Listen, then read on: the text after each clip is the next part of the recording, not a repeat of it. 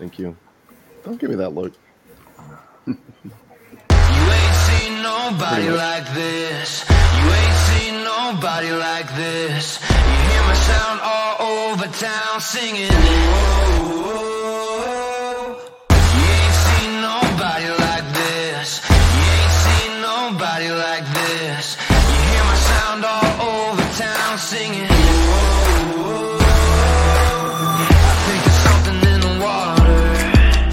If you wanna take a sip, but be careful what you wish for. The faint of heart can't handle it.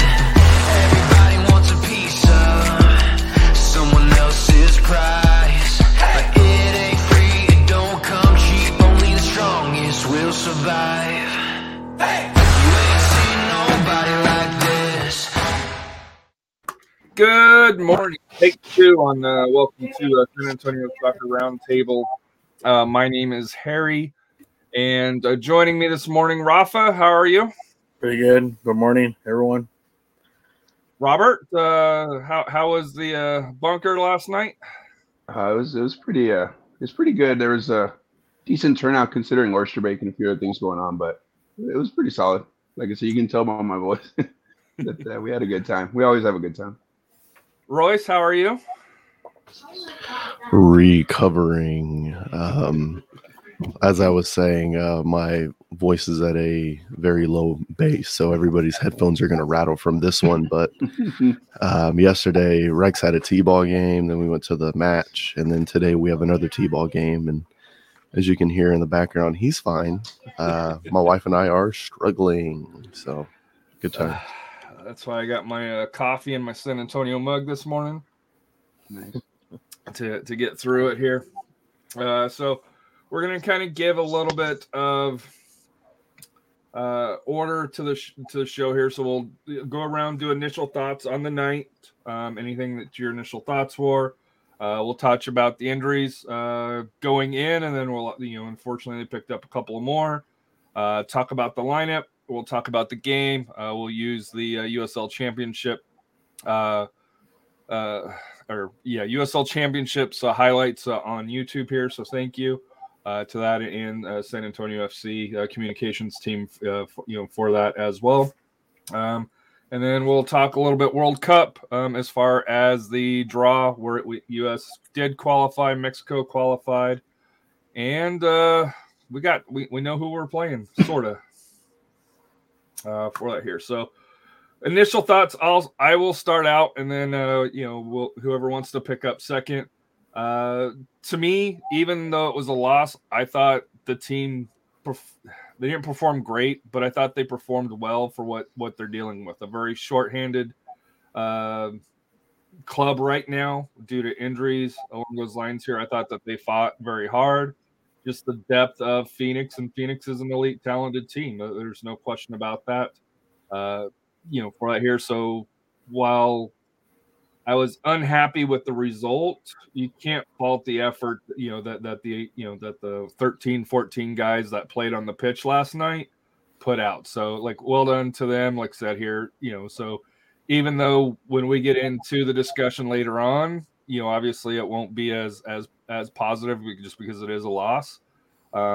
It's more directed to me. My complaints are going to be more directed at the upper management on how this team was brought together for that here. And I know Royce is going to, come back at me on that. You can't account for the injuries that we've got. So, but I already know that's coming, but that's my initial thoughts. Rafa, what's your initial thoughts? I see sign more players, so it seems like you're on that same train as well. Yeah, like I said, I'm not gonna question the effort for the guys that did great. I mean, they did what they had to do, whatever they had on the field. Eventually something was gonna crack. And I mean, had we able to hold on, I mean, to me for a tie that would have been a win for us. But Yeah, for sure. I think in the upper management really kind of needs to look at the mirror and say, how did we get ourselves into this situation? I know injuries happen, but it shouldn't be as this bad. Last year we kind of had the similar situation, but it wasn't that bad because our our bench actually carried us. This year, it's a little bit different. So, what are they going to do to fix it? Especially this week, like I said, you got 2 games this week coming up. I know we'll probably have some academy players play on Tuesday. That's fine, but we can't be throwing academy players into the fire against a team like Phoenix or Louisville or and I'd question academy players going against the feeders as well, just for the fact that I watched that match. They are a quality, experienced team for that level. I'll just leave it at that. Yeah. So Robert, yeah, just echoing the theme. I mean, it was a disappointing loss, but there's some positives out of it. I mean, I felt that Jordan played really well. He had a solid game. He kept us in it towards the end. It just seemed like the Phoenix was the more potent of the two. They had the offensive firepower. They were putting more pressure on us consistently. And then Laredo going down, it almost seemed like there's even more of a dip in terms of any type of offensive effectiveness. The creativity, yeah. I mean, it seemed like it's just one more thing to the point where that young kid came in. You're gonna have to help me with pronouncing his last name, but he did pretty well. I mean, he did as much as he could. He put in effort.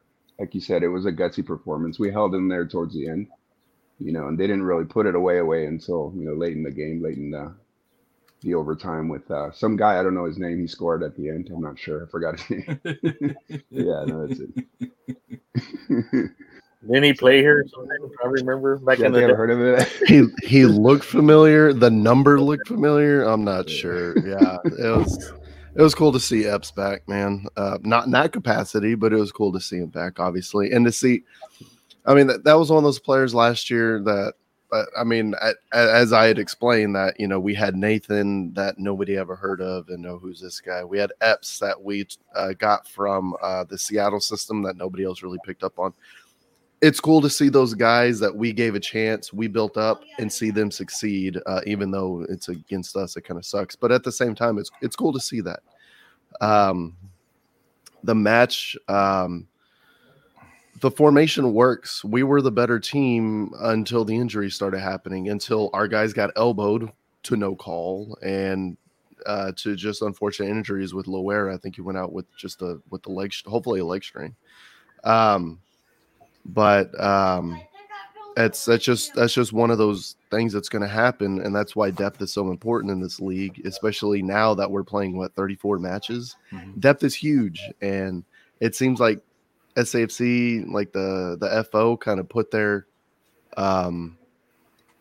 money on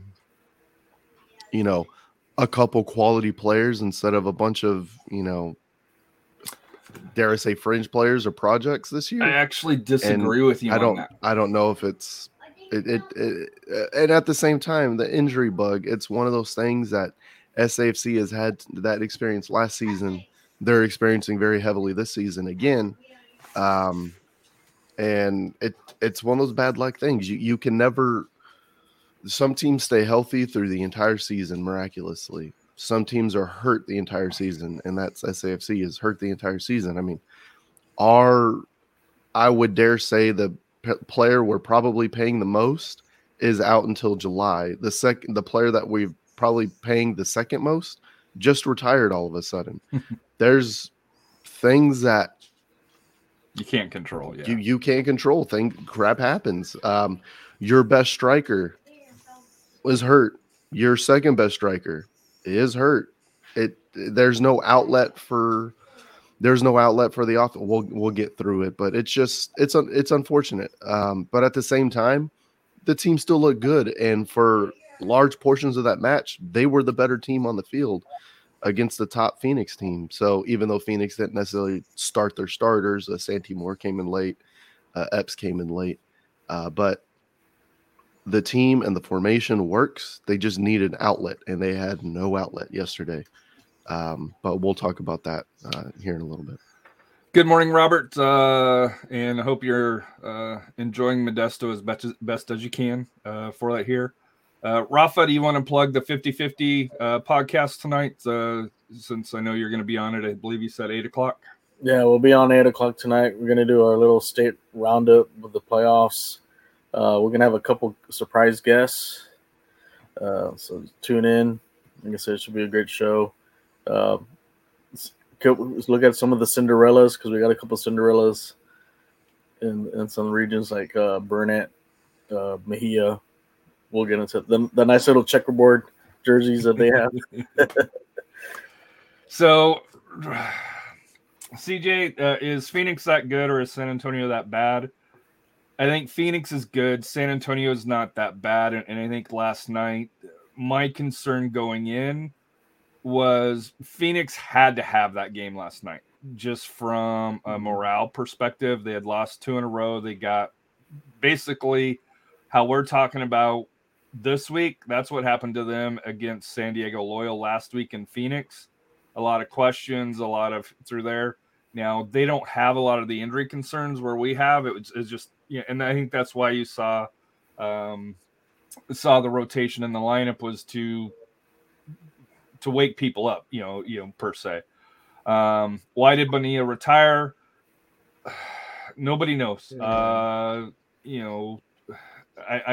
It had to be something that happened back in Colombia where he's from. So it's probably a family issue. Hopefully nothing serious or anything along those lines. But for him to basically come in probably, Sunday, Monday morning, say, hey, I've got to get back home. I'm going to retire.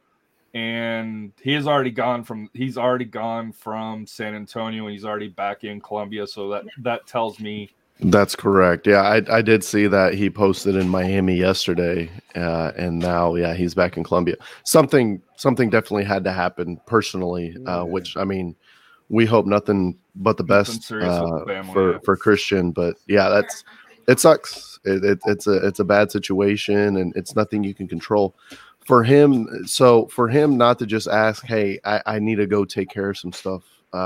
He could have, SAFC has a or goalkeeper Spurs Sports Entertainment has a history of letting guys take extended leave of absences, just if he needed to take care of something temporary. But for him to just outright retire and okay, I'm done, I got to go take care of crap, something happens. So you hope only the best, and you hope that situation is the outcome of that situation is the best possible outcome for him and his family. And then how did Epps end up in Phoenix? He was a free agent. Phoenix offered him most likely a better contract than San Antonio FC did.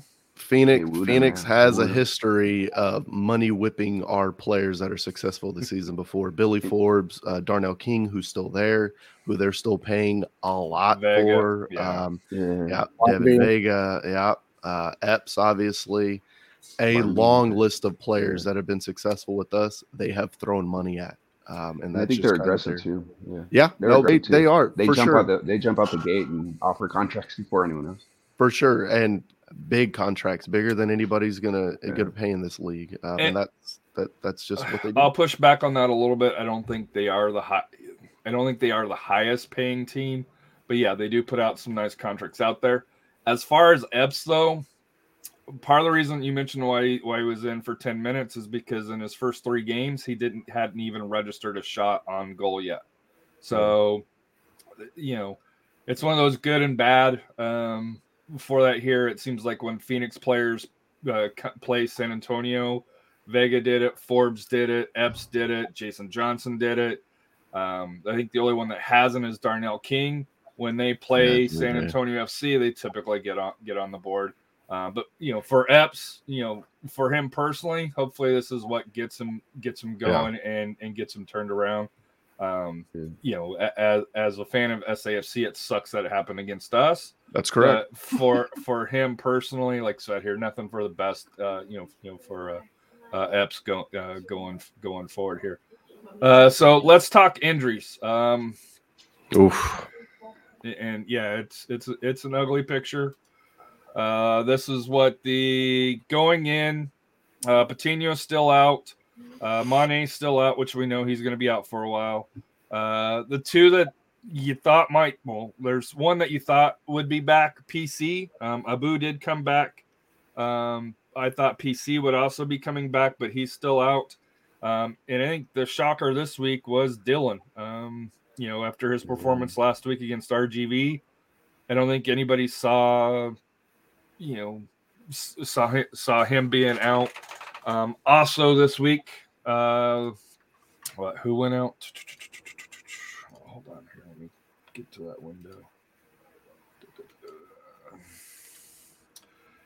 Let's see. Diouf went out 19th minute in what looked to be a serious injury. I haven't watched the replay of the game or anything along those lines, but when I was watching it, just on how he walked off, where he was covering his face, it seemed like a little bit more serious. Pardon me? I wonder if he broke his nose. Yeah, Juve took an elbow to the face completely uncalled, which is again, we had numerous fouls that were uncalled that were easy yellow cards, if not more. That one was a flying elbow to the nose. No call, not even a foul. The ref looked back and like, oh, look, that guy's down. It's like, what are you doing? And then right in front of the linesman, Traore got pushed into the boards. Yeah, just crazy.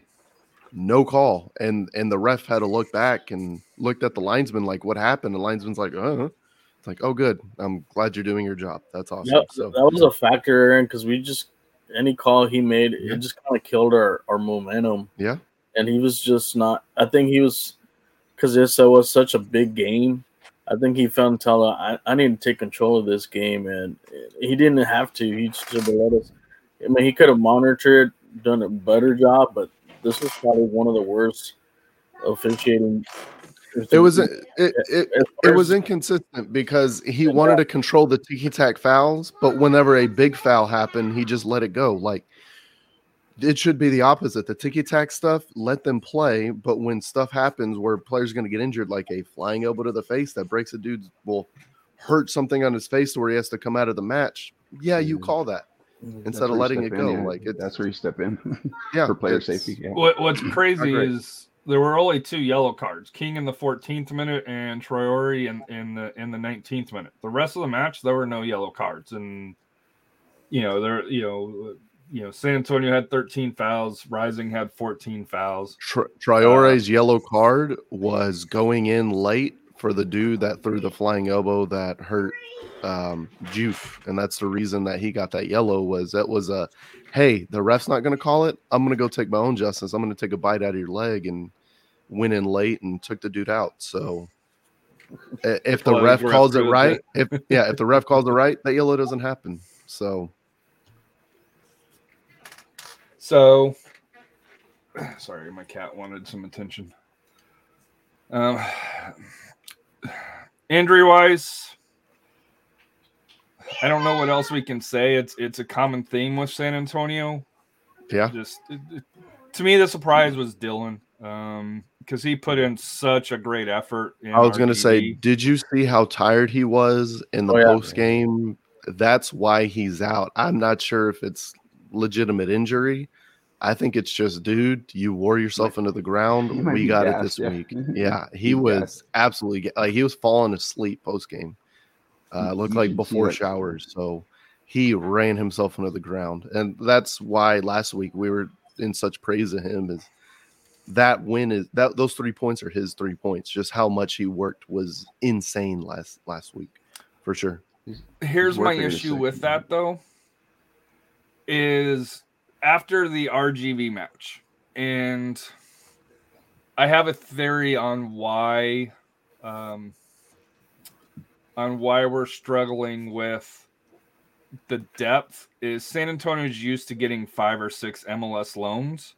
So I don't think that's, either San Antonio FC upper management didn't see the writing that was on the wall, with MLS and the USL relationship, with MLS Next Pro, or something's changed with the relationship between San Antonio FC and MLS as far as being an option for, to be able to loan clubs too, or pardon me, to have players come too. So, because if you add those, 4 to 6 MLS loans, our roster's pretty full, and we have that depth. That's what's missing this year compared to the previous years, is we don't have those MLS players on loan.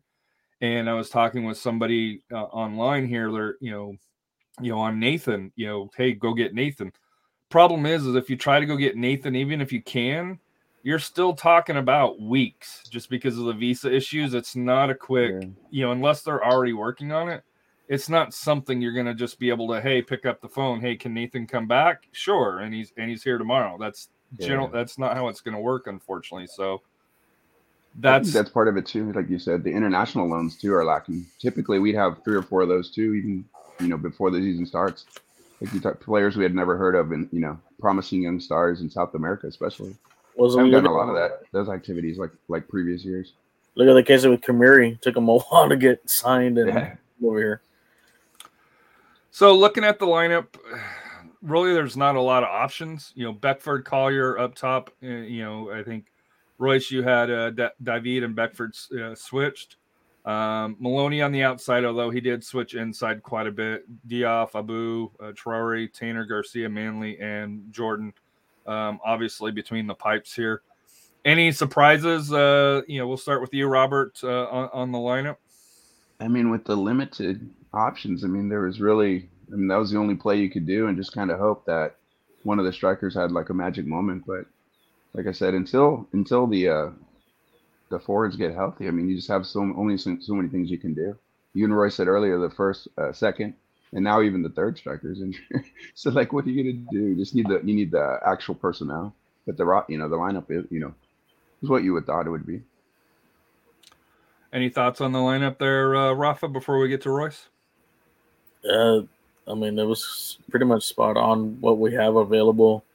You're gonna plug in what do you think's best for the team and where they can generate success.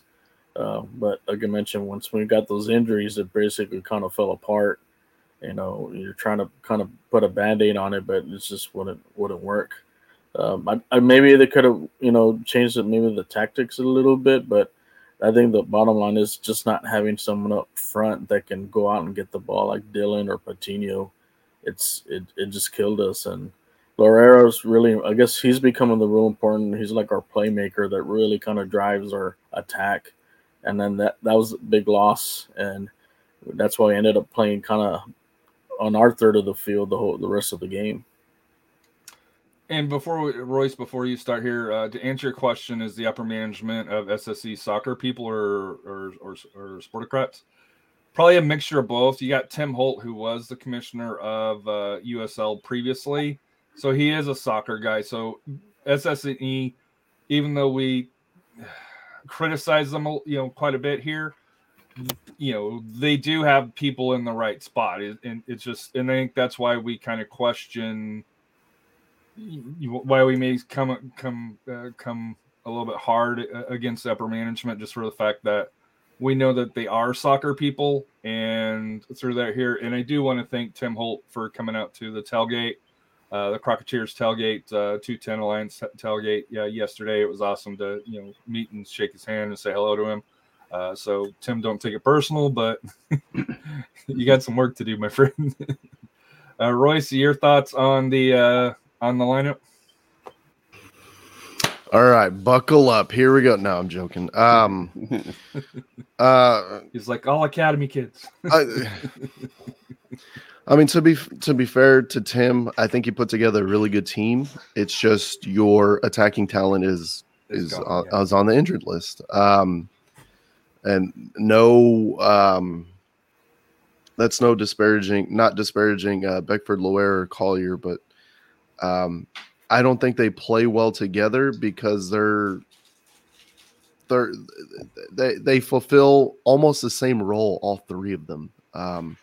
There's no real diversity there. Collier continuously kept coming back into the midfield like a false nine when we needed a striker to provide a tall target to get a good outlet to let Beckford or Loera run on him. And that was a big problem with that was a big problem with the match was that we didn't have any targets. We kept having guys drop back and then try to dribble out, and we would just dribble out right into the Phoenix defense. We didn't have somebody occupying that striker, and that's really what we needed. So from the beginning, the lineup was a little flawed as far as the offense goes. at the same time, we still created some decent chances in the very beginning of the match until Juve went out. The big problem with Juve going out, so why Juve started in the middle instead of Maloney, who started as a central midfielder against RGV, was Juve kind of provides a little bit of he can dribble forward. He provides a little bit of offense. And Maloney and Abu, they kind of stay back and they're more defenders, and they'll distribute when they need to. So when Juve went out and you had to have Maloney come in, then your midfield is stationary, and your midfield is stationary in front of your back three. And then you have your offense kind of disconnected. And that's why the players had to continually come back and try to get the ball from them. But also there was no link. There was nobody up there. You needed Collier to stay up there to occupy the center backs. And that's kind of what Loera was doing, is he was up front and he was kind of playing as a striker, a short striker, but still a striker. And you had Collier and Beckford come back for the ball and go out. When Loera went out, because he did so much running between the midfield and the back line, and he kept getting fouled and kicked as per usual. You just kind of lost it. You lost all targeting abilities. You brought in the academy kid, and it was kind of unfair for Heinrich, I will say, for this to be his first match, because A, it's a top USL team. B, you're chasing a goal as is. And C, he never really got into the rhythm of the match. It's tough to get that rhythm whenever it's your very first match. And he kind of had a quicksand game where he had a bad touch, he had a handball. It just kind of didn't go right for him. Toward the end of the match, he started kind of getting in it. He had a couple shots that didn't really turn out too well, but he at least got those shots. He made himself space. He created some space and got himself opportunities, but it was a rough match. As far as the back line and the midfield is concerned, that was about as good as you can get. The wingers, same thing. It's about as good as you can get. There's just no outlet up front to help them out, and so they were constantly under pressure. And that's why that Epps goal happened. Honestly, that's why both goals happened, was because the center backs were so spent they couldn't quite cover their defensive responsibilities, because they kept having to go out and helping the wingers. As the wingers went up and they tried to create offense, they were just running all over the place. So that Epps goal happens because Taintor has to come back and chase Epps, who's not slow. He cramps up as he tries to kick the ball out of bounds. It doesn't quite get out of bounds. Epps brings it and shoots near post. We're going to get into that, because so looking at the video, and this is going to go for. Does it look like it goes out of bounds?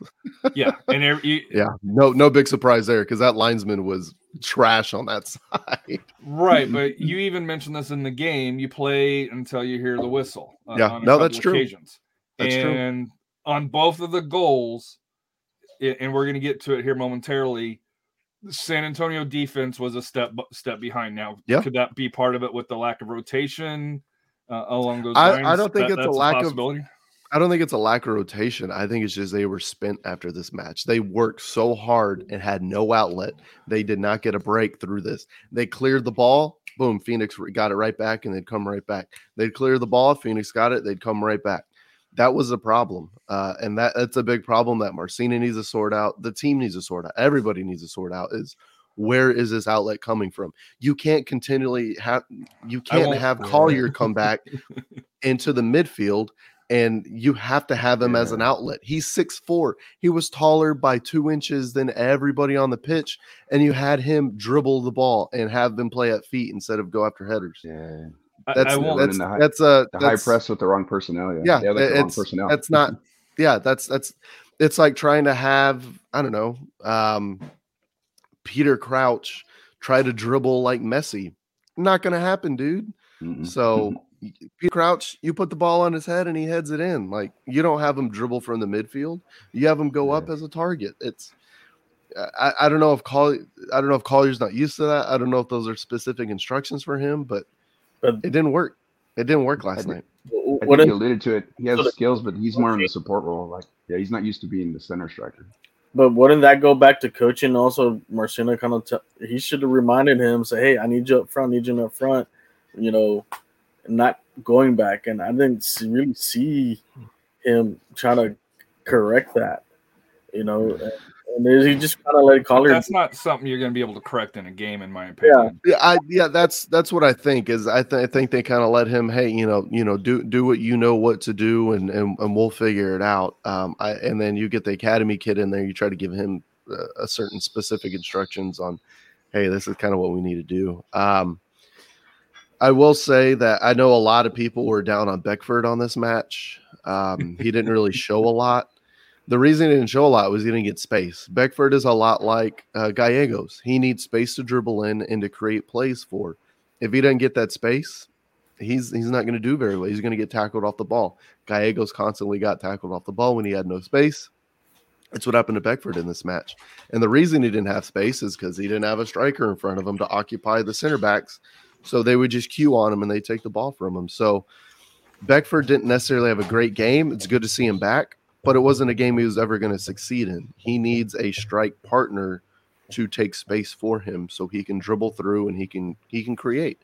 He just wasn't able to create in this match.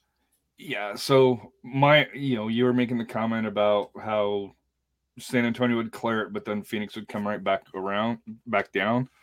I won't lie to you. It almost felt like one of AJ's games, with the Surf Club, where they struggle on the attacking side. Defensively, they hold and hold, but if you're under that constant pressure, it's especially against an elite team like Phoenix, on the crack. That is a universal issue in soccer, period, is if you don't have an outlet and you're defensively stout, your defense is going to fail. You have to have that diversity. And if you don't have that diversity, if you're really good in the offense, you're going to give up a whole bunch of goals. Look at Barcelona right now. They're, not now, I guess, but a team that gives up a lot of goals. Let's go with Leeds United not under Jesse Marsch, but under Bielsa. Yeah, Bielsa. Look at them under Bielsa. Was really good offensively, no real idea of what you're doing defensively, and they'd score 2 or 3 goals, but they'd give up 4 or 5. And that's the problem with that. You're not diverse in your play. San Antonio is a defense first, and then we'll go attack later. Well, if you don't have that counter attack and you're just defending, you're not setting yourself up for success. So let's get into the match highlights here. And there is going to be a question I'm going to ask you, Rafa, because I'm not the only one that's asked this. But there's also an element of, so of course the kickoff here. Have certain opponents that seem mindless with Louisville City, on Orlando and Cincinnati as well. This header on net and big save early by Jordan Farr. First big test of the night for Jordan Farr. So Rafa, your thoughts as a goalkeeper on how Jordan was able to read this play? No, he read that. He pretty much read that the whole way, even on this play too. Oh yeah, for sure. This was a hell of a save here. Puts it on goal. If he doesn't get save of the week, I don't know what I mean, he's got. That was upper 90.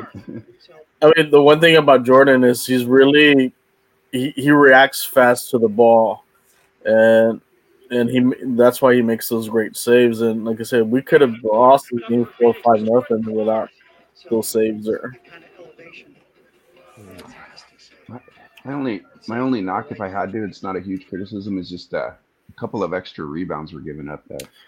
That's going to be my question, and I know we touched about it in the game. If they had a criticism, it's minor.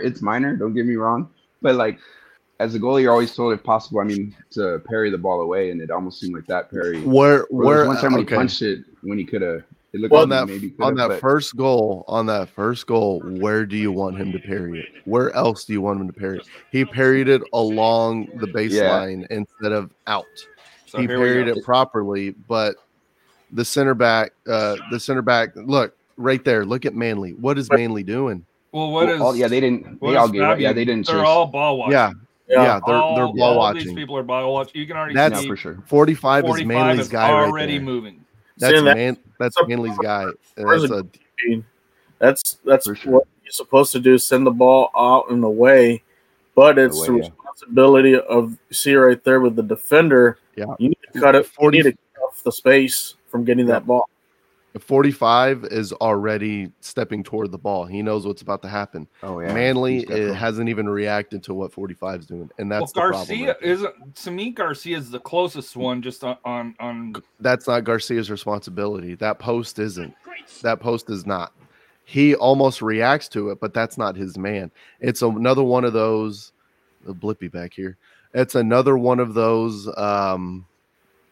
things where the guy that is closest to the ball when it's scored is not necessarily the guy responsible for the play happening. That is all day. That's Manley's guy right there. That's his post. That's his responsibility. And even look, I mean, if you look, Fabian and Mitch are pointing and they're saying, hey, who has this guy? That's Manley's guy. And that's why Manley there has that look of crap. I just he didn't follow him. Yeah, he didn't follow him. And I will say, for anybody that's from Phoenix or anybody outside the league, we apologize for trash being thrown on the field. That's not a good look. Yeah, from what I've heard, it was a bunch of kids. So that doesn't make it excusable, but it's not great. On our side here. Yeah, exactly. We basically, in our section, we're 2 sections away from where that happened. Over, everybody was pretty much pointing. It was those kids, and they were looking to get them out of the stadium as soon as possible. So, not a good look. Not a great look at all. Sorry for everybody that watched that. It's stupid. It shouldn't have happened. It was kids. Kids are gonna kids. I'm not trying to excuse it. Still unacceptable. But everybody did kind of was told them, get those people out of here. So sorry. Speaking of the four of us, on that play with Jordan, I think he could have done maybe a better job as far as just pushing the ball. Rafa. Well, being a goalkeeper, coming from a goalkeeper perspective, but then he could have pushed the ball where he pushed it was towards the angle there. Maybe if he just pushed it outside, there you go. That's exactly. I think that could have give him enough time to come up because he's there. He's a sitting duck there. So you can't really blame him as far as being down, but in knowing that he sees that guy there, you can't send the ball to that direction. If he sends it parallel or across the line, now you have you cut that angle off for the shot. So he could have maybe done a little better on that, but like I said, that was still a great save there. But like I said, also the responsibility of your defenders to cut him off and not allow him to shoot the ball while you're on the ground. It's also the defenses, has to take part of the blame too. What do you think Manley? Okay, so Manley went for a block initially, so that's why he's in the bad position. And when you freeze it and circle it, look how many defenders are around him. There's like 5 defenders and just him. Yeah, and I mean, also you have Gomez just kind of flat-footed as well on the outside there. No, but it's Manley's guy. He's got to react a little bit faster. At the same time, if he noticed right before the ball gets to Jordan, which is why this is such a dangerous shot, it bounces up right before it gets to him, and that's why instead of pairing it perfectly, it bounces, and that's why it shoots up. Is it does the hit the ground, hit the wall, and go up, and that's why it comes off at that angle. But at the same time, it's the defense needs to react. And look, Jordan's already up. He's in a good position. His hands are out. It's just A, it's a good shot, and B, the defender's got to get there quicker. It's on the center backs, that one. I don't put blame on Jordan on that one. So do you for Manley, because it looks like what put him out of position was trying to block it from 3-4 feet away? Is that where he he made his error? Or no, his error was just reacting slowly to not getting back where the ball is and help his goalkeeper out. That's where his error is.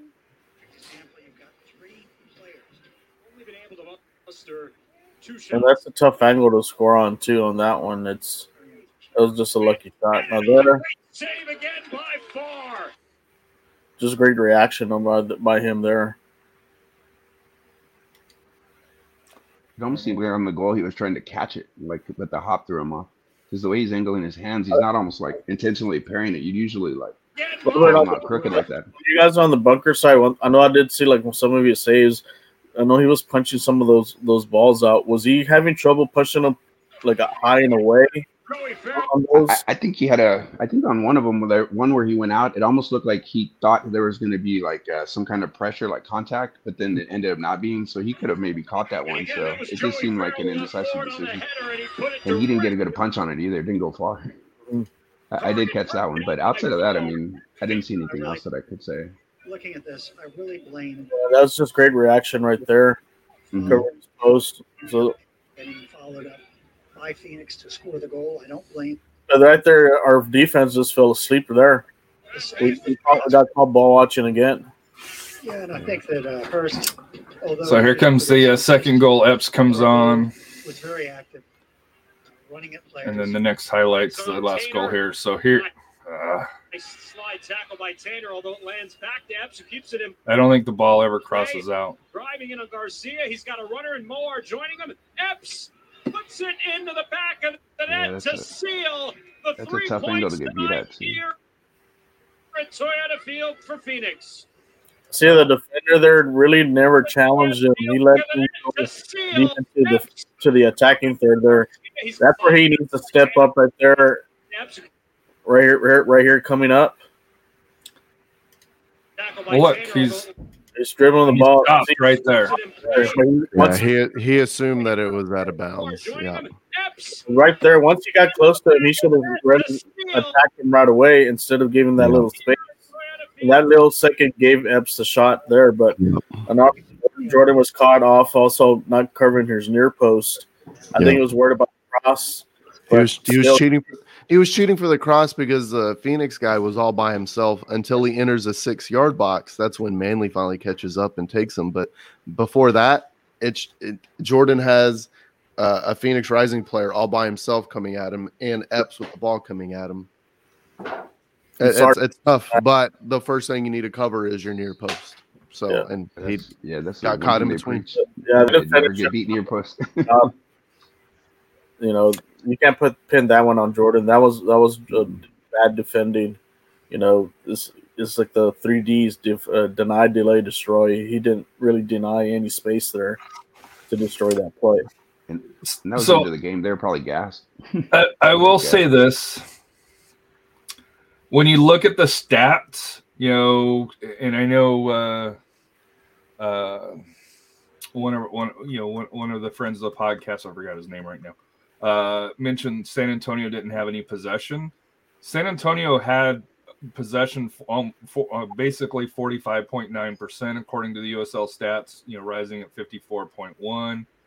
Distribution, both teams didn't pass very well because I think the midfield was pretty choppy, especially in the first half.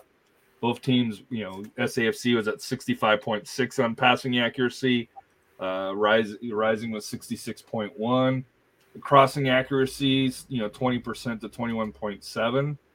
The difference comes into the attack, and this is where, you know, Royce was talking about. Rising had 21 shots compared to 5.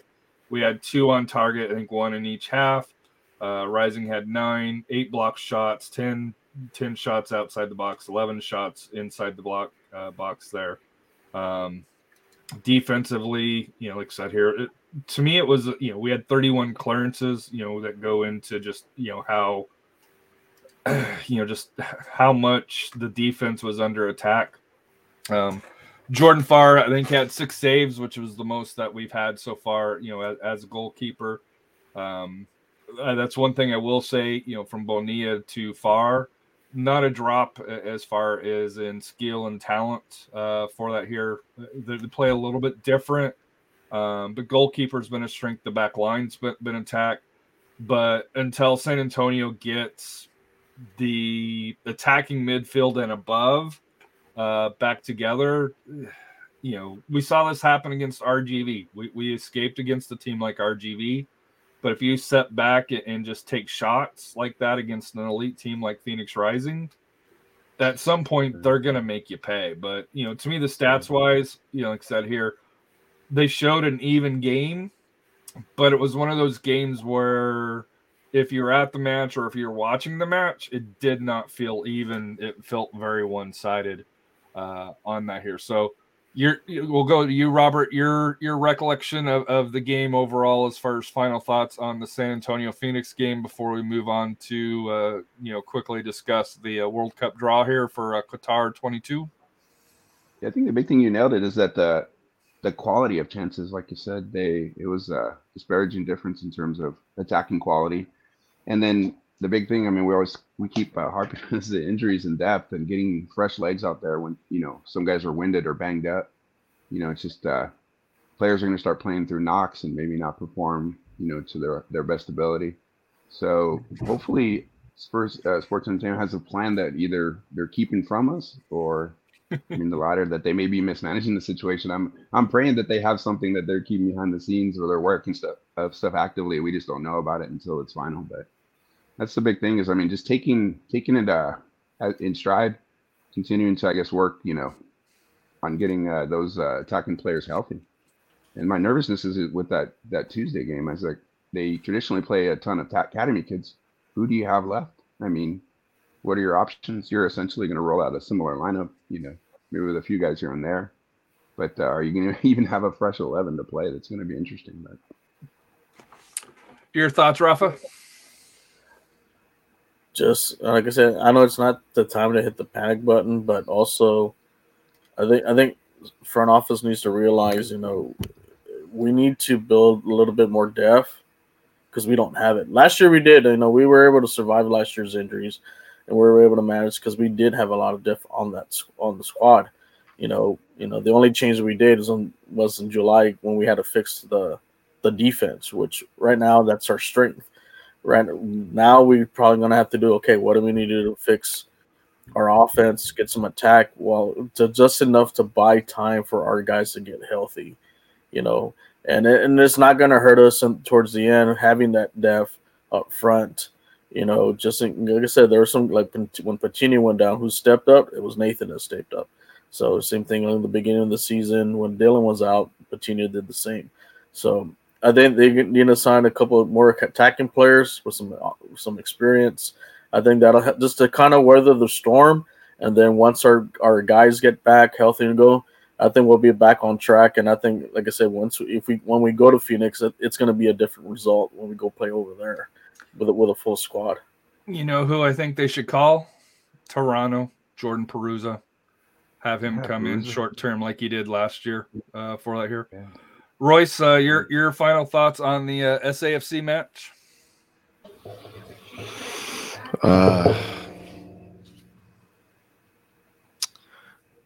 Let's go Ted Lasso with goldfish brain. Man, get healthy. That's it. You need some offensive outlet. We need some attacking talent.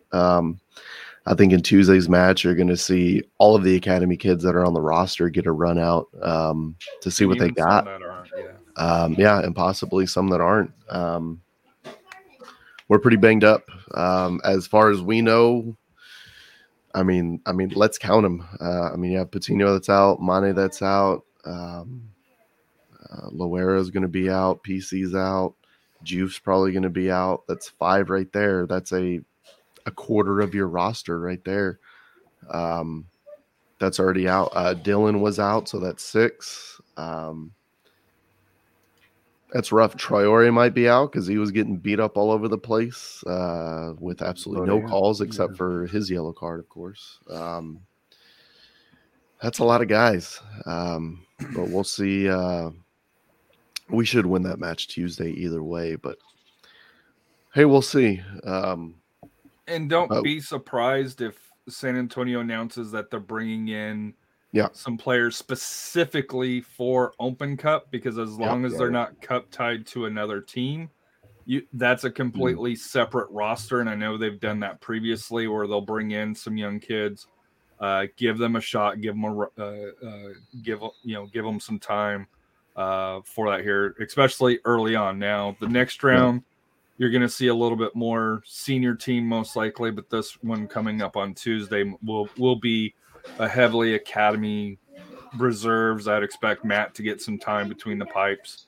For that here, that's a good opportunity, assuming that he is healthy along those lines, or even the academy goalkeeper that they signed, was it Jude? I think it is. his name. Yeah, The beast. Jude. Yeah, Jude is the goalkeeper, and then you have Kai, who's a midfielder. You have can't think of his first name, but Imbula is also Willow. a midfielder. Willow, there you go. And obviously Holt's probably going to be the center midfielder With Kamari. Ray's probably going to play. I think Justin. what? Kamari. you got to throw him in there already. I don't He's know. probably I gonna think they'll throw him into. I don't know if he'll get time in the Open Cup, but I know. No.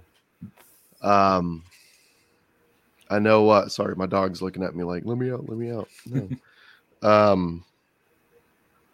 I was going to say Holt's going to be the center back. We'll see who lines up next to him. I think Taintor kind of ran himself into the ground. Manley might get some time, and then we'll see. We'll see. Yeah. I don't even want to speculate because it's going to be random. It's going to be a heavily rotated lineup. So yeah. Just to touch base on USL Championship results here. New Mexico and Oakland drew midweek. I think I want to say it was 2-2 in New Mexico. Last night, Sacramento beat Monterey Bay 2-1. Oakland Roots tied the Rowdy 0-0 in Oakland. Just trying to see Western. It was 2-2 on Wednesday. Yeah, 2-2. Switchbacks, still perfect on the season. They're going to be a tough team this year. 2-1 at Miami that they won. At Galaxy drew 1-1. Vegas on Friday beat Charleston, and they've got a young kid that looks to be pretty special. Yeah, Machete, Danny Trejo. Yeah. Jennings is not bad either. He's tearing it up. Another 2-goal night for him, which is what third in a row. Leading the gold boot. Golden boot. Yep. Wait till LAFC gives him a call up, but and I know it's super early in the season, but SAFC, despite the loss, comfortable, still third in the division. We're still 3-1 despite everything we talked about. We're still 3-1. That's what you got to remember. Yeah, which shows the potential of this team is a top team in this league. They just need to get freaking healthy.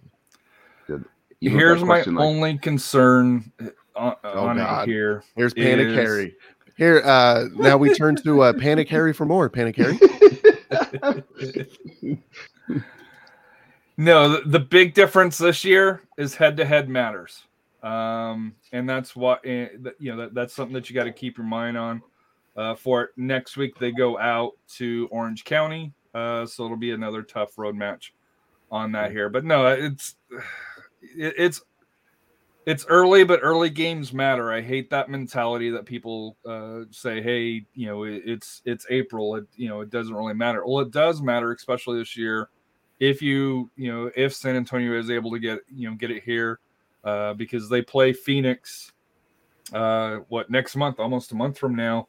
In Phoenix here, even if they win that, but if they only win it by 1 goal, they lose the tiebreaker. So just keep that in mind. It's a little bit different this year compared to last year where it was total wins. Tiebreakers between the clubs and goal differences between the clubs could matter when it comes to playoff seeding. If we are tied. The last topic here, kind of a fun one here for it here. We all have. We all have a team in the draw here. The World Cup draw. So United States is in Group B with England, Iran, the United States, and the winner of Ukraine, Scotland, or Wales. I still question on whether Ukraine, unfortunately, is going to be able to play due to what's going on in world events. But like I said here, Scotland or Wales, both solid teams. Mexico's in a group: Argentina, Saudi Arabia, Mexico, Poland. Canada got Belgium, Canada, Morocco, Croatia, and Costa Rica. Where are they at? Oh, Costa Rica, assuming they get the playoff win against New Zealand, they would be in Group E Spain, Oh, gosh. Germany, and Japan. So That, Forget about yeah. that. Good, That's a tough one. good luck There's with your that group of 10. Yeah, if, buddy. Good luck with that one. Yeah. if it's Costa Rica, but Oh boy. Rafa, since we'll start with you. Mexico. It seems like Mexico, Argentina is kind of like U.S. and Ghana, although U.S. was able to avoid that this year here. But your thoughts on Group C for Mexico? Hand of God, baby. I think we can advance. It'll be tough, but the history of the last World Cups, Mexico was in Germany's group. They beat Germany. They tied Brazil in the last one, and they beat France on the previous one. So they'll find a way to step it up with the big teams. Like I said, Argentina is going to be the favorite in that group. If some way somehow we can win that group, we could see. Who knows? A second round USA Mexico. I mean, not actually a second. I mean, try to avoid France. That's the thing. That's the whole goal for Group C, because I don't think Argentina will want to play France. I think nobody France, wants to play France. they're just a little too stacked. But I think we'll be all right. Well, the key is winning against Saudi Arabia and Poland. If we can win those two games, we'll move on to the next round. Well, you play Poland first, which Poland is a very good team in my opinion. Lewandowski. I mean, if you shut him down, they really don't have anything else. So you're going to have to build a game plan to really keep them from really touching the ball and make someone else try to beat you. And that's the way how Poland, everything runs through him. If he doesn't have a good day, they're not going to win. So that's the game plan for that. Like I said, I don't think they should have problems with Saudi Arabia, but like I said, Argentina is the big one, and if you can get a tie out of that one or a win, hey, that'd be great. So I'll push back a little bit on Saudi Arabia. I know they're not the host country, but from my understanding, it's a driving distance from there here, so they're gonna have a home fieldish feel to it on there here. The other thing here with Mexico, I don't know if it was announced, but I heard it on here that Coach Tata is still going to be coach through the World Cup here. You're okay with that, or were you hoping for a change? I was hoping for a change because they need to fix. There's something. Like I said, it worked in the beginning. It's not the same team when he took over, when they were playing great. They're winning a bunch of games. Something's missing, and I don't know if the players just have given up on him and maybe need to bring somebody else. I'm probably asking, well, who do you bring in? Well, there's a couple good names out there. Like the one I would like to see is Santiago Solari. I think he can really kind of turn some things around with that group of players, and the thing what they need is to add some of the younger players, some hungry players. I think we have some players that are just too complacent, and they're already kind of stuck on their horse. Like, well, no one's going to take my spot. I think we need to kind of, add some competition there, add some fuel to the fire. That way, they get on it and not be complacent. So we'll see what happens. I know originally Mexico was supposed to play Argentina on a friendly, but I think that more likely that's going to change. Because they are also going to play friendly against Brazil, so I wouldn't be surprised if Mexico plays like Uruguay or Chile as a warm-up to replace that game. Royce, your thoughts on the United States group? England, Iran, USA, Wales, or Scotland, in my opinion, for that here. Ukraine's still in it, but for me personally, I have a hard time seeing them even playing it in June personally. But right. I can't comment on Group C. Mexico is going to have a real tough time in that group. Saudi Arabia is they've actually allowed, what was it? Are they the Asian champions, Saudi Arabia? No, they're not the Asian. Was it Qatar that's the Asian champions? One of those teams is the Asian. Qatar's then automatically. Right. One of them won the Asia Cup, though. That's what I'm saying. Is either Qatar or Saudi Arabia won the Asian Cup. It was Tunisia who I think. No, that was the Arab Cup. Okay. I think it was Korea. Was it Korea? No. Asia Cup.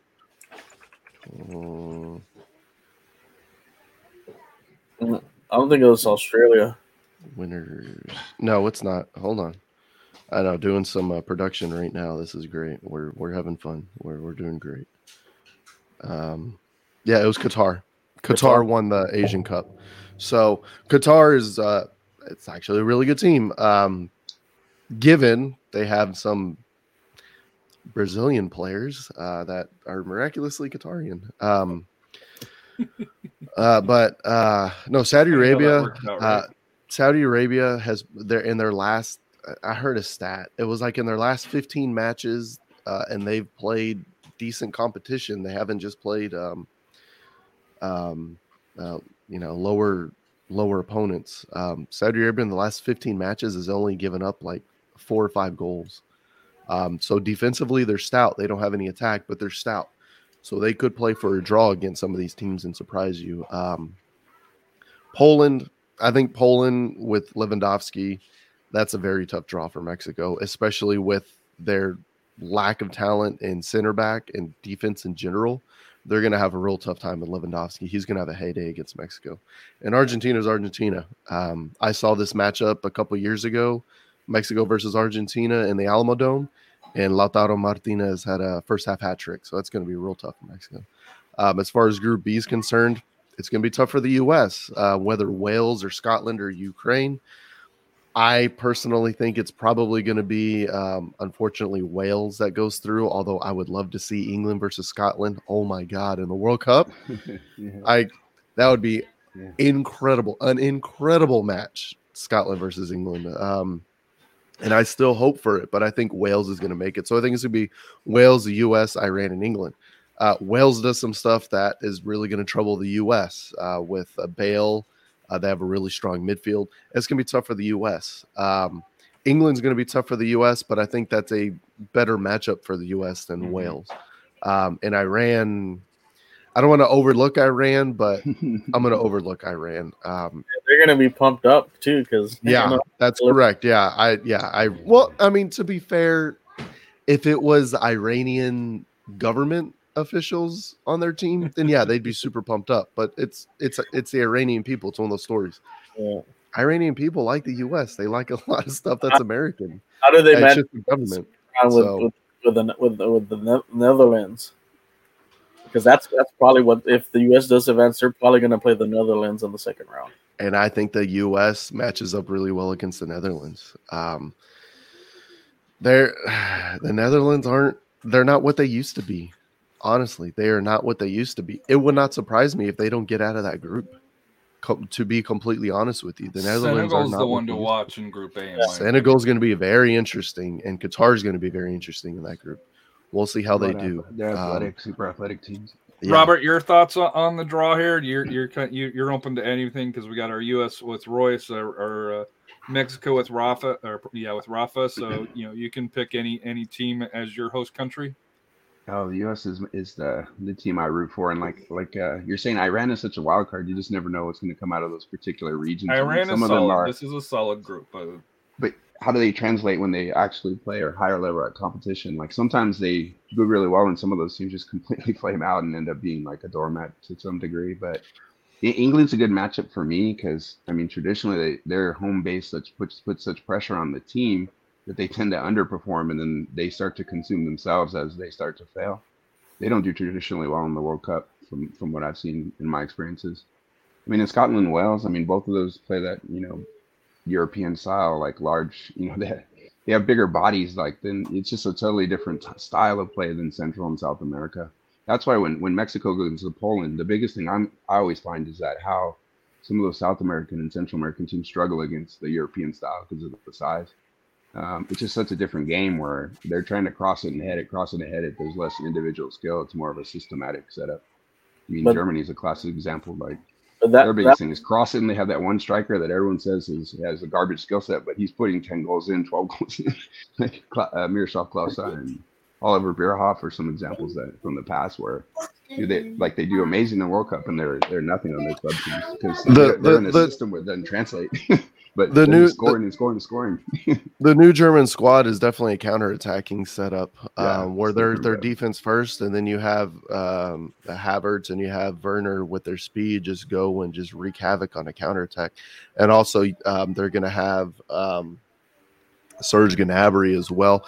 They're going to be a real tough team, and they're going to be very similar to how San Antonio FC sets up. And their kind of defensive setup, and then they're just going to be speed and chaos going forward. They were in a that- little bit that's- disarray. that's- Yeah. That's gonna be a tough group for Japan and Costa or whoever, that's it. Australia or Costa Rica, whoever comes out of that. It's probably going to be Spain. Yeah, Even Japan is tough too. Japan plays good in the World Cup. They Spain traditionally typically- give a lot of they teams tough typically time. do. But I was gonna piggyback on what you said about England. They're always in their head, no matter where they're at. They're always in their head. When we played against them in 2010, and Robert Green had that incredible, embarrassing moment, they're always in their head.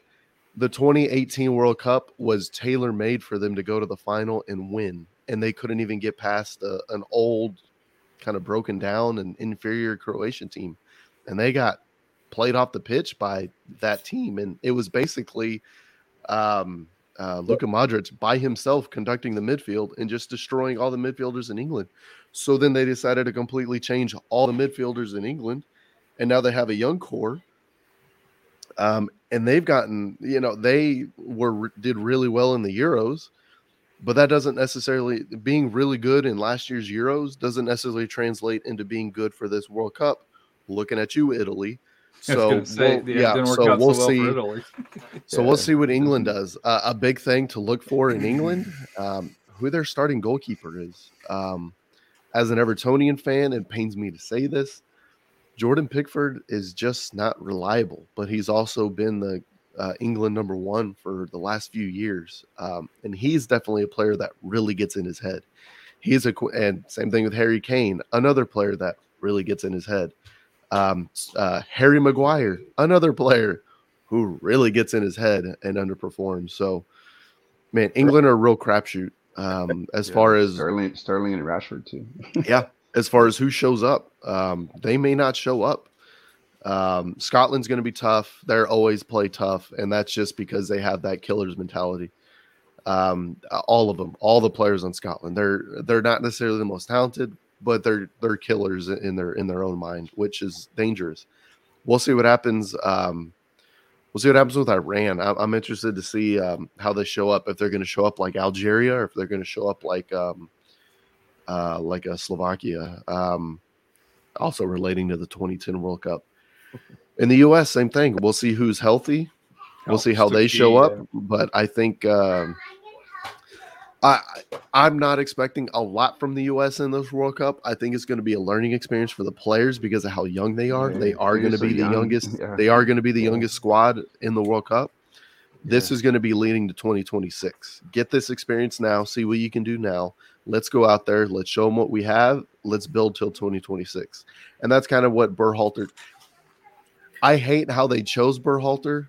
I think the whole thing was shambolic, but I think he's the right guy in the right spot. And that's just because he got all of these kids, and he's been the first coach to actually just trust all kids. I mean, the last three coaches were real reluctant to bring in kids.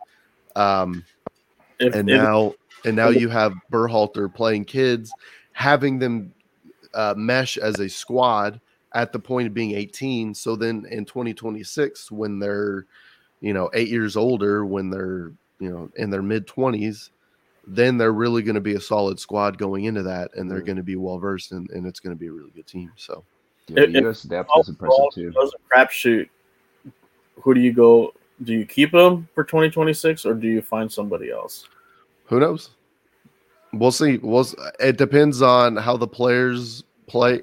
And the whole thing is if he can keep the room. That's really what it depends on. His tactics are his tactics. It's a 4-3-3. Everybody knows what's going on. It's pretty straightforward. They're really good at it. It depends on how he can keep the locker room. That's the big thing. The players love him. If he maintains that, then yeah, keep him till 2026. If it's going to be a consistent thing that continues to build on, that's what it's going to come. That's what's going to come out of it. Is if if he keeps the locker room.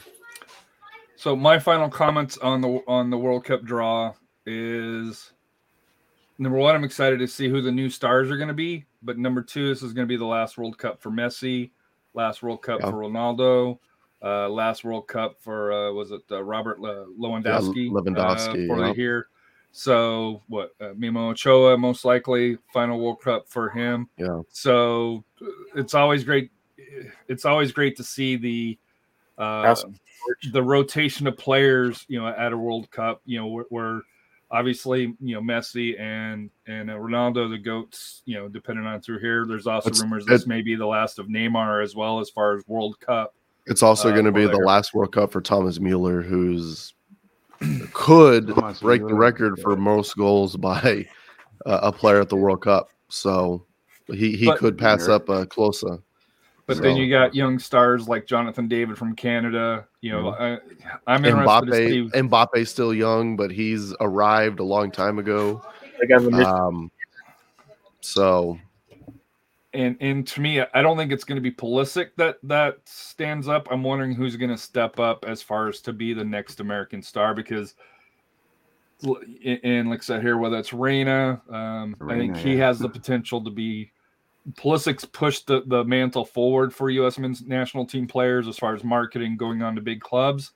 I think Gio Reyna has the opportunity to even take it a step further with his creativity if he's healthy. It still boggles my mind that Gio Reyna is 19. It still boggles my mind how much I've seen him and how much I know of him playing and how good he is. He's 19. It's so it's wild. Until they do a close-up of him, you don't realize it. Yeah, how young he looks. Honestly, until he shaved his head. And I'm like, oh, yeah, he is just a kid still. We'll see who the striker ends up being. I think that has a potential to be, for the U.S., that has a potential to take off someone's career. Whether that's Pepe or whether that's Ferreira, we'll see. I think it's going to be a big World Cup for Yunus Musa. Honestly, I think a lot of people are going to have eyes on him that, they know of him, but I think it's going to be a real coming out party for him. That's what I love about the U.S. now. So much depth. Like in the past, there was like maybe 11, 12 players. As soon as two people got hurt, you're like, oh gosh, doom and gloom. Yep. They're bringing some random guy Dempsey Donovan hurt. What are we going to do? Now there's so many. Yeah, now there's so many. Like they come off the bench and there's little or no drop off. It's just the roster and the depth is amazing. Now, I don't even know. The rosters are going to be extended. I think 26 instead of 23, right? No, they're for this one here, yeah. And I think the U.S. may have an advantage is because they have a lot of MLS players. MLS finishes a few weeks before the start of the World Cup, and then the players they're playing in Europe or any other domestic leagues, they only have 1 week for as far as preparation. So. Right. You're not going to have many, normal 2-3 game pre-games before the World Cup. You might not even get a game because of that. So I think that's going to be a big factor.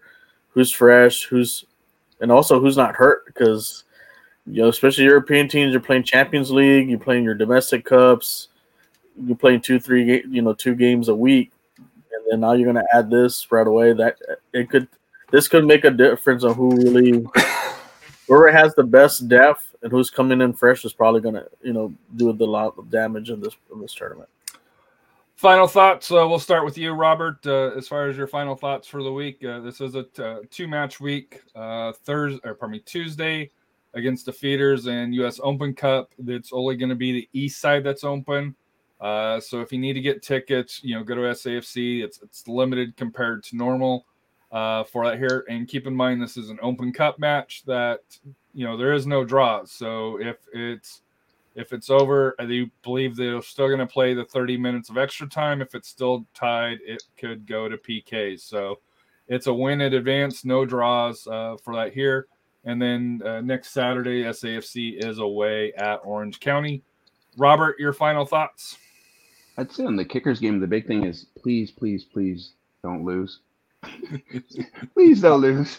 I don't know if I could take a little bit. I guess they're a good team, but it's still a couple steps below. So I mean, just don't lose and then stay healthy. Like anyone that goes out there, no unnecessary injuries in a game that, isn't part of, the normal season. That would definitely be devastating. Just stay healthy, win the game, and then get ready for OC. I mean, OC is no joke at home. I mean, that's going to be a tough one. So, like I said, get as healthy as possible. Hopefully, we can get some guys off the injury list and, get some points out of that game in OC. Your final thoughts there, Royce? Dude, it was so damn cool seeing Jasper Kamiri in a freaking San Antonio FC kit, even though he didn't get any field time. It was so cool seeing him back. At the same time, get healthy. Dynamite drop in. No, just get healthy. Open Cup, considering the injuries right now, Open Cup really doesn't matter all that much. So don't get hurt there. Get healthy, and we have what's the next match? Who do we play away? Orange County. Orange County. Oh, Bubba. Yeah, that's gonna be tough, especially with the injuries. So yeah, we'll see what happens. Get healthy, and hopefully Dylan and God, hopefully we get guys back because we need them. Let's get healthy. Let's get that Space Jam special drink or whatever, and everybody get healthy and get some power and go on to the next one. And the egg and go on to the next one. We're do whatever you got to do. we're still third place in the division. Yes, it was a bad loss, but for a lot of stretches of that, we were in a really good position to do exactly. If it's a healthy squad, I don't think we lose that game. No, I agree, and that's the big thing. That's the plus. But we got to get healthy. That's the big thing. Get healthy. Rafa, your final thoughts, if you want to plug what's going to be happening this week here as well, with whatever your final thought is. Well, final thoughts is we need to get healthy. So any curanderos there in San Antonio. Yes. There you go. Just see and get them, rub that egg or whatever, do the little rattlesnake thing like in La Bamba or something. So you need to get healthy. So, and also final thought, like I said, Wednesday we have our show, the high school roundup. We just had the regional quarterfinals. We're there actually Friday night. We're at me and Coach Cano did the live stream for the Reagan Spencer Valley game, so we're going to talk. We'll talk about that. Great game. Great to see that we finally got that. We're over the hump on those Austin teams, so we stuck it to them this year. I know there's still a couple of them left, but like I said, just congrats to the Reagan boys and girls, O'Connor girls, the Brennan girls, the Bernie Champion girls, the both Bernie High and Bernie boys teams advancing to the regional. So make us proud. Like I said, now we have a lot of opportunities to bring some. Maybe we'll bring 6-8 titles back to the San Antonio area. So good luck to them. So my final thoughts. Number one, I want to say thank you to Owen Evans from GoPHNX.com from coming on Friday to preview the Phoenix Rising, and then I also talked to him pre and post match, at Toyota Field. So thank you. Also, thank you to Monica McPherson, a huge San Antonio FC, or not San Antonio FC, huge Phoenix Rising fan. Basically, their Jenny Check for coming out. Got to say hello to her at the tailgate. Awesome to speak with her. And then, I'd be remiss. Unfortunately, last night there was unfortunately another shooting in Sacramento, where unfortunately at this point 6 have passed away and 10 others are injured.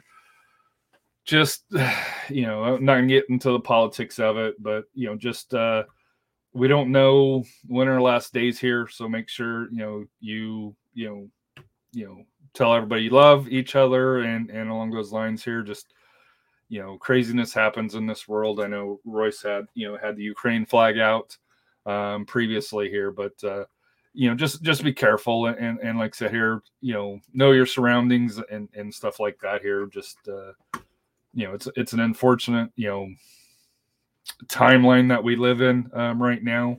There's I don't know if there's a right or wrong answer to that here for that, but just thoughts and prayers to the Sac Republic area and family along those lines here for that here.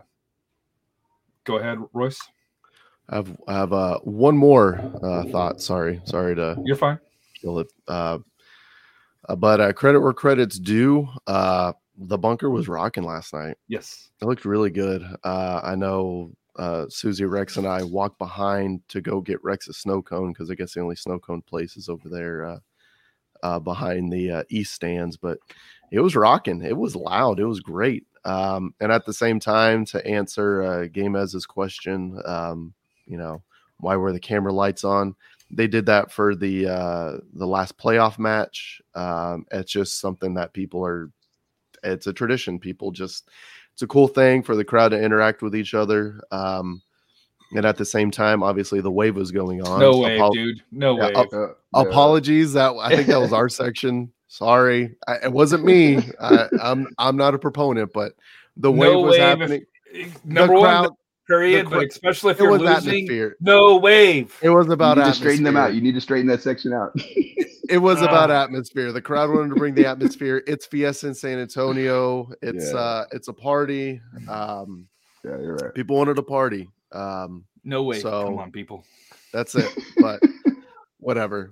Calm down. Everybody wanted to have a good time. Yes, it was a loss, sure, but everybody wanted to have a good time, and everybody did. So the product, the San Antonio FC product at Toyota Field is really good. People just want to enjoy themselves, and that's it. But shout out to the supporters groups. Yes. It looked really good in the bunker. I can tell Robert next time, like I said, when the goalkeeper from the opponents kick the ball, instead of saying yell the word Fiesta, I think that'd be cool to say. Fiesta. Fiesta. I say tacos. But did you notice in the U.S. against Mexico match in Mexico at Azteca that the PA announcer had to say Mexico because everybody was not saying Mexico and they didn't want to have another. That was genius, but at the same time, stop with the P word. Just stop. Come on, man. Patino, what?